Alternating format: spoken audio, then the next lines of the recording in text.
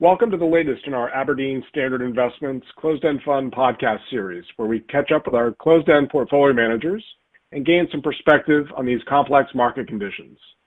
Today, we are focusing on the Asia-Pacific credit markets with our Singapore-based portfolio manager, Adam McCabe.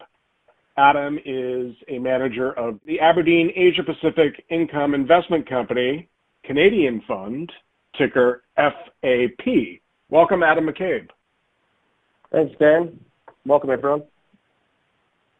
Thank you, and happy June. It would be good to start, Adam, with a look at credit markets in general, from your perspective in the Asia-Pacific region where you're based.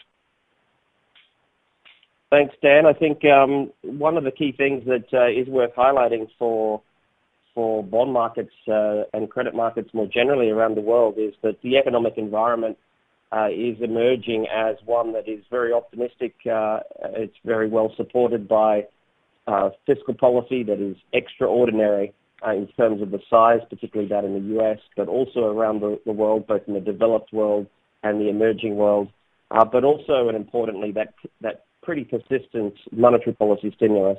And now I know that the Federal Reserve and other central banks have begun to question the need for the monetary policy support, but the one thing that is driving economic conditions at the moment is this fiscal and monetary policy support, and that's really the tide that raises all boats, be that in the U.S., in the developed world, but importantly in Asia, and in particular in Asia, as many of the economies in our region are export-oriented, we are able to benefit from the spillover impact of that fiscal stimulus, and indeed that economic improvement, the optimism, particularly as economies re-engage after the COVID lockdowns, as people get vaccinated, we are beginning to see optimism spill across the corporate sector.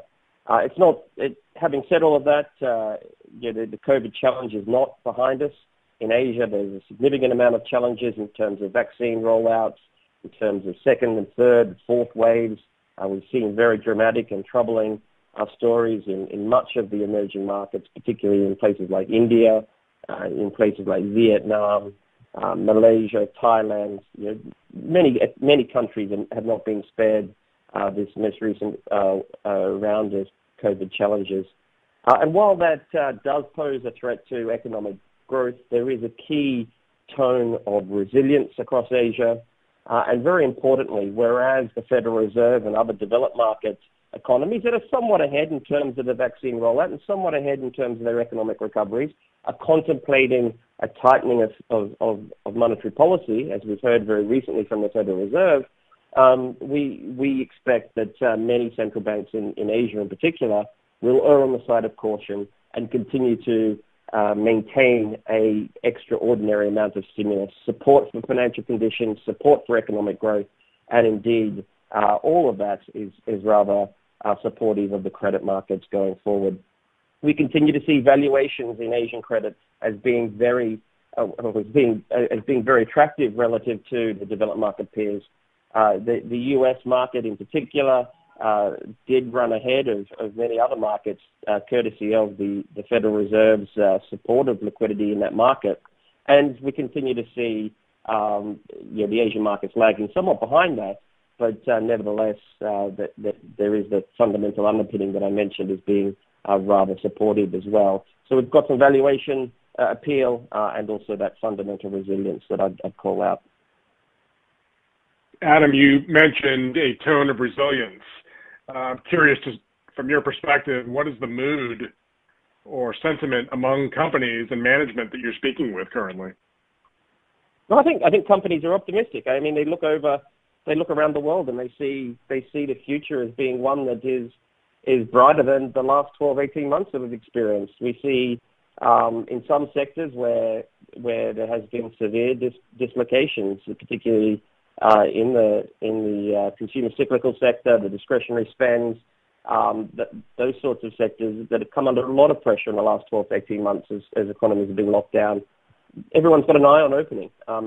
Economies are looking, and companies are looking forward with optimism to getting re-engaged with the consumer, getting to meet the demand that's out there. And I think the very important thing beyond that optimism about re-engagement of economies is the support from policymakers that has been coordinated and indeed very stimulatory. And I think that environment has meant that in many cases balance sheets have been companies have been able to repair balance sheets where they came under stress. They've been able to look forward to growth and prepare for that growth going forward as well. And in many cases, the new growth model is definitely being put in place, whether that is a heavier reliance on technology, on innovation.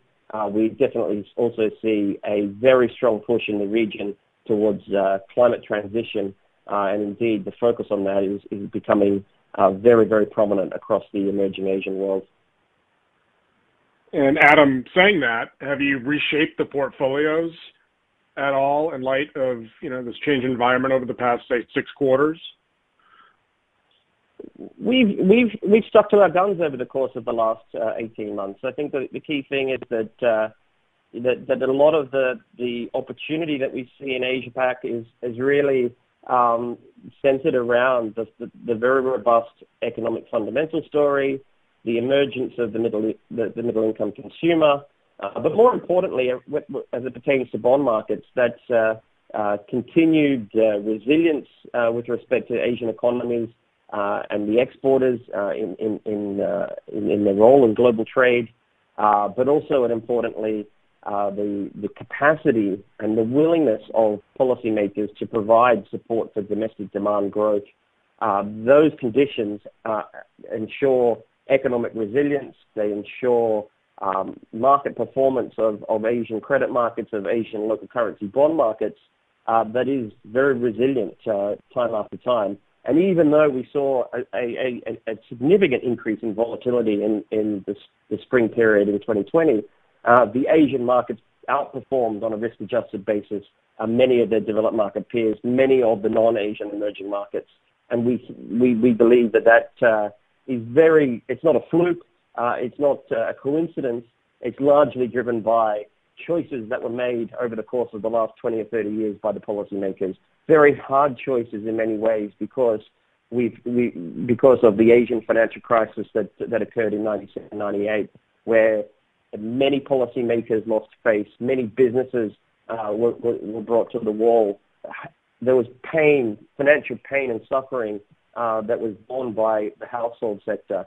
And as a result of that pain and suffering that was caused 30-odd years ago, there were some very prudent policies put in place. And indeed, that has given the foundations for much of the Asian region, be they sovereigns, corporates, or the household sector, to be very resilient in its most recent crisis. Well, that's very interesting, Adam. And I want to switch gears for a moment, if I could. The products that you run here at Aberdeen in the closed-end space come in a closed-end fund investment vehicle, much different than an open-end fund or an ETF. And I'm just curious, from your perspective, how does the closed-end fund structure help you to effectively manage a portfolio like the Asia-Pacific fixed income, number one, and number two, closed-end funds historically, or many of them apply leverage or gearing, and curious on your position on leverage. I think the answer, Dan, is very, very simple. It allows us to focus on the long-term opportunities. And as these are bond funds, the opportunity for us is to provide income to the owners of the funds. And that's what we're able to do. We're able to, in a large part, because of the closed-end structure, able to look through a lot of crises and indeed maintain positions and essentially clip the coupons to deliver the income. That longer term focus is very important in positioning and really benefiting from those structural benefits of the Asia-Pacific region that I highlighted. We do use leverage to support our objective of earning income, and that is something that has added value over time. And it's one that we continue to see as being strategically accretive in that we are able to borrow in a very low interest rate environment at rates much lower than we are able to invest in. And so we enjoy a positive carry What's more, I think if you just step back from the closed-end fund space and if you think about what we're trying to do here, we're invested in the bond markets. Bond yields are very low. And for the most part across our fund complex, particularly fixed income funds, they do trade at a discount.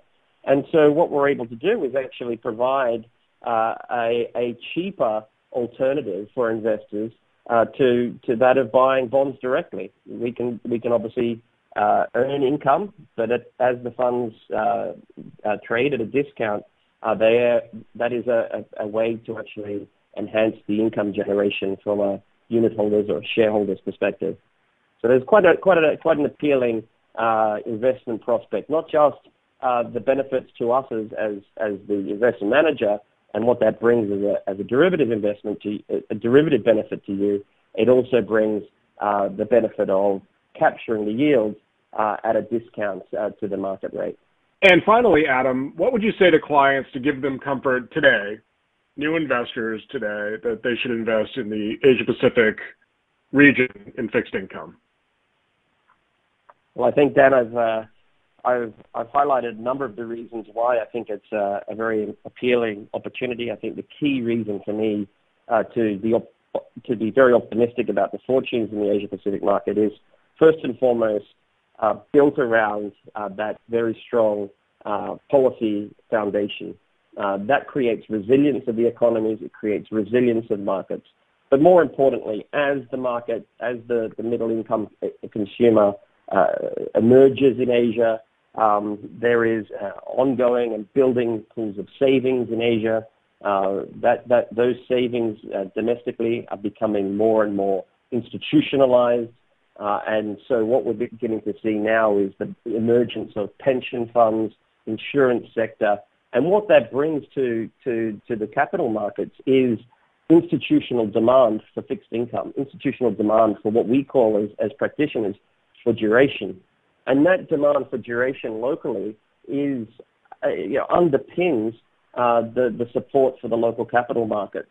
So not only do you have policymakers that have created an environment where there is resilience in terms of economic outcomes, they've got policy capacity, but now you have participants in the marketplace that have a natural demand for interest rate risk. And those three or four factors together mean that the outcomes and the expectation from us around Asian fixed income as an asset class will look very appealing on a risk-adjusted basis over the medium to longer term. Thank you, Adam, for those insights today, and thank you to our listeners for tuning in. You can find out more about the funds at www.abrdnfap.com. I'm Dan Buchanan with Aberdeen Standard Investments.